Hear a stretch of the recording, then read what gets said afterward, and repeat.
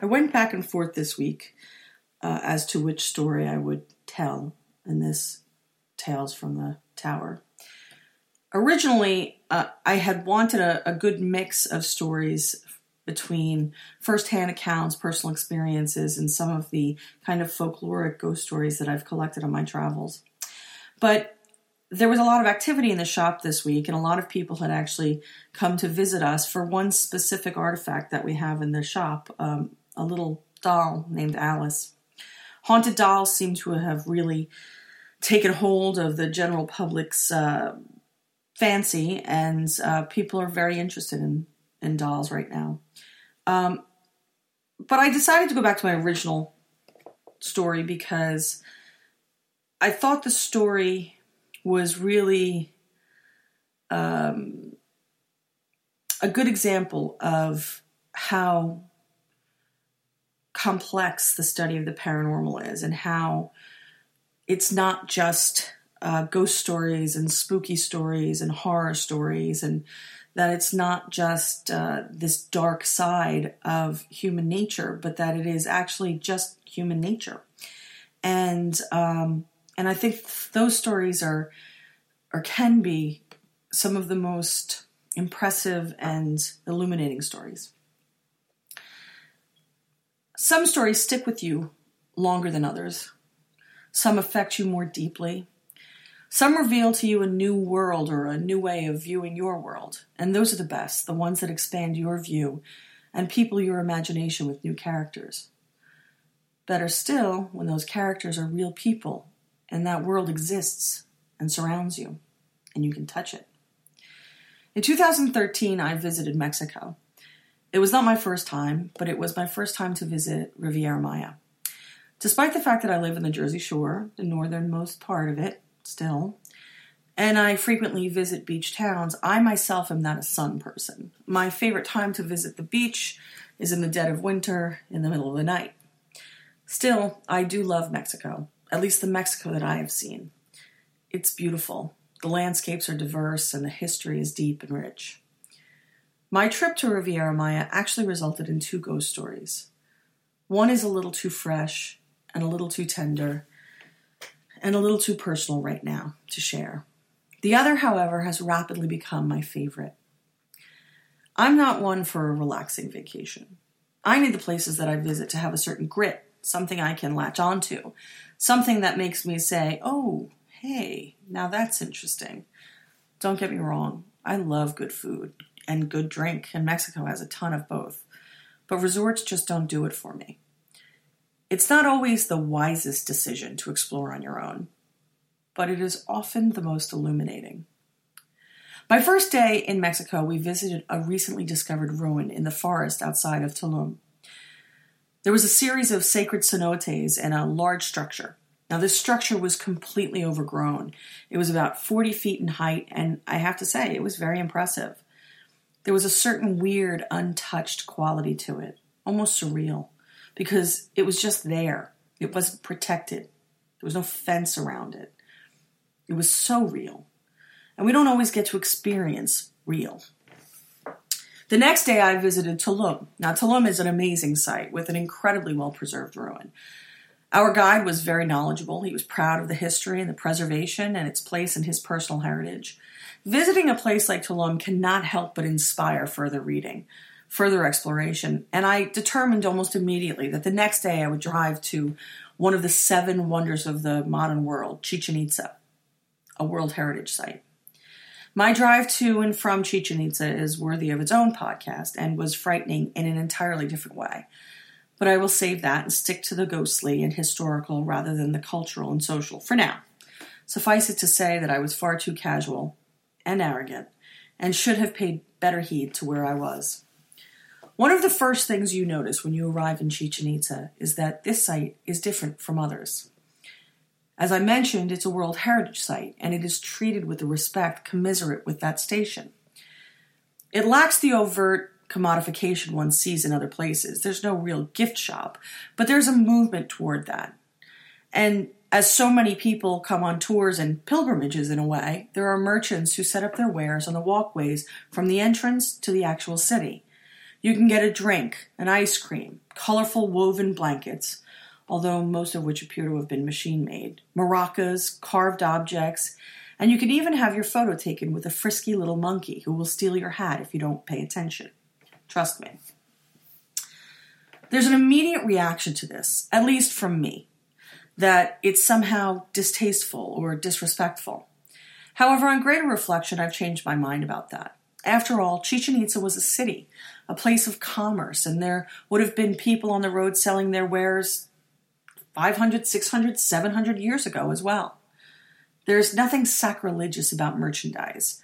Provided that the areas that are sacred remain sacred, I don't have a problem with it. And Chichen Itza does a good job of that. Once inside the site proper, the first thing that strikes you is its size. This was a truly massive city for its time. The structures that remain are well cared for and large. One can see where people congregated, sold their wares, conducted business, and of course, worshipped. We have a tendency to be awestruck by the ceremonies of the past, by the rituals of people that maybe we don't directly descend from, people we see as exotic, because our worldview is almost uniformly Eurocentric. Hey, I'm not judging. I do exactly the same thing. And yet when one views the Christian Mass from the outside, it is as steeped in mysticism as any ceremony in any age and any place. We're not so very different from each other, regardless of the year or the place. But we often highlight our differences or ignore them entirely instead of acknowledging and accepting them. But wait, I promised no social commentary, so let's get back to the past. The Great Ball Field is amazing, as is the description of what took place on it. No mere sport, the game was life or death, with the pride and honor of the players as well as his clan, city, tribe, and family at stake. We often use warlike terms to describe contemporary sports events, yet Maya sports were literally combat. They were about bravery and skill, and they had wide-ranging impact. The ball court is impressive. The walls surrounding it have carved skulls of inordinate detail and beauty. But the focal point of any visit to Chichen Itza, one might say, is undoubtedly the temple. A massive Maya pyramid in the center of the site. An amazing feat of engineering, it is possible to stand near the center of the pyramid and whisper, and be heard a football field away. The Temple of Kukulkan, as it is called, is a testament to the advanced architectural and astronomical knowledge possessed by the Maya people. On the spring and autumn equinox, at about 3 p.m., the miracle of the feathered serpent is visible to onlookers. As the sun hits the balustrade to the west of the main staircase, and as it moves through the sky, it casts a shadow that appears to be a serpent sliding its way down the side of the pyramid. Now, the precision is astonishing and the effect is off-putting. And one must remember that at that temple, people lost their lives. Part of the ritual and part of the ceremony of their religious faith was human sacrifice. Beyond the impressive nature of the ruin, for despite being remarkably intact, it is a ruin, the scale of the city is breathtaking. But it does require some insight to truly appreciate the structures, their purpose, and ultimately to really flesh out what life was like in the city. As you walk through the city, you learn that this was an advanced civilization with a thriving economy and an interest in the natural sciences as well as a deep religious faith. The Maya people, particularly those who came to Chichen Itza to participate in the games, did not actually fear death. To them, it was a passage to another world that was part of the life that you had. In other words, life continued on the other side much as it was here. Because of that, the demands of the gods for sacrifice were seen as opportunity to prove one's faith and courage, and to be chosen for sacrifice was an honor. I'm sure that the individuals who were chosen had fear and that they struggled with this fate. But as a society, the sacrifice were viewed as honored and noble people, called to do a prestigious duty. Of all the sacred sites in Chichen Itza, none was more sacred than the cenote. Cenote are sacred wells, believed by the Maya people to be entryways to another realm, a realm of the gods. Sacrifices were made in these large natural wells, sacrifices of objects and sacrifices of people. and the largest and most famous in the Maya world was here. People flocked to Chichen Itza for their faith, for their pride, for their product, and of course, for art and knowledge. Like any great city, Chichen Itza was a center of learning. In the center of the great city, by the temple and the 1,000 columns that delineated the great market, one can imagine all manner of communal events taking place. But one has to ask, where did the people live? And that was the question that struck me. As we wandered and I spoke with our guide, Fernando, he pointed out that while many people would have visited the city, only the elites would have actually lived within the city proper. These, he pointed out, lived just off the center of the site. We walked there and we found what appeared to be another smaller city set within the center, and it had exactly the same buildings on a smaller scale.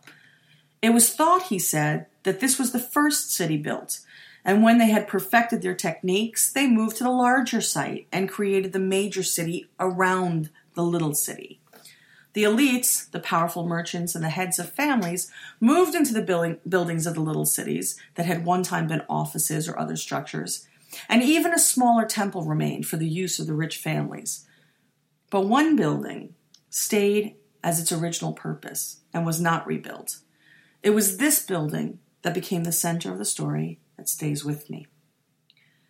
My guide was very learned and very passionate about the site and subject. He stressed that the site was a part of his heritage and that it was continually yielding new information, and that he felt a responsibility to keep learning and keep interpreting the new information that came from it. As we finished our lengthy tour, which was excellent despite some language issues, I asked the question that I always ask. Are there spirits here? People react differently to this question. Some smirk and laugh. Some look at me quizzically. Some evade. But generally everyone reacts. He did not. At least not right away. At first, I thought he didn't understand what I had asked. After all, we had spent a good 3 to 4 hours going over some fairly complex historical and archaeological data, and my question may have seemed like it came out of nowhere. No, he didn't smirk. He didn't smile. He simply paused for a moment, and then he said, "Yes, there are spirits here." Rather than broadly telling me of the shadows and figures that people report, and make no mistake about it, you cannot walk through this site without imagining the people that lived here. It would be shocking if people did not report shadows flitting about. The very nature of the site, the design, the intent, the purpose, concerned shadows being manipulated for supernatural effect. So people could be forgiven for imagining such things. But he didn't talk about that. Instead, he said, "Come with me again," and motioned for us to walk back toward the older city. Here we came to the observatory. Now, the observatory is less intact than many of the buildings that the tourists flock to, but it is impressive nonetheless. Obviously a building of great architectural engineering, it was also a building that had a dedicated use. It was not ceremonial. Learned men would while away their lives monitoring the heavens, making specific judgments based on the stars and their alignments. Much knowledge was gained and recorded here. Many decisions, from the sailing of ships to the planting of crops, would have been made here. The building is preserved, and it is still being worked on even now. As he was explaining this to me, his speech quickened as he warmed to his subject. "Many universities send their best students here," he said. "This site is so important, and the opportunity is so rare to work on such a place." This I could well imagine, and envy the students lucky enough to be chosen. I said as much. But, he continued, "While we can see what remains, we still do not always know how it once was. We must make assumptions, even when we don't believe that that is what we are doing." Having spent several years in both academia and corporate America, I truly understood his point. The city was in ruins for centuries, falling down. It was forgotten. The world grew and changed around it, and then rediscovered it. And this new world, this larger world, this changed world, wanted the secret of the old one. And in order to find them, it was decided to put these pieces back together. The assumption was, of course, that we knew where those pieces might go. People have reported shadows, especially in this building, he said, because science has always held mysticism. Even in the days of Chichen Itza's power, the learned men were considered magical in ways because they understood the secrets of the universe, or so it seemed. These men, it was thought, may have stayed behind or may have lost their chance to move on to the other world, their shadows flitting and flickering and frightening children who heard the tales of them. But stories told to children by men and women who took a shortcut through an abandoned city is one thing. University archaeologists finding their work halted is something else entirely. And that's what happened. When the site engineers and the World Heritage planners decided that the best course of action was to rebuild a wall that had collapsed within the observatory, they thought the best thing that they could do was bring in archaeology and engineering students so that the site could be rebuilt in much the same way it had been originally built. They used the same resources, the same stones. These they found right at the base of the wall. The wall had crumbled in a peculiar and strange way, almost as if it had been punched out like a window, large enough for a man to step through and actually quite convenient as a space between two rooms. In fact, the opening made sense in a way for the original use of this space, but clearly the wall had existed because there it was in ruins.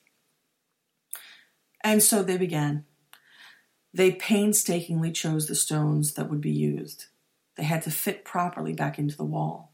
They recreated the same mortar that would have been used by the ancients. It was back-breaking labor, bent over, checking the minutiae of stone and clay.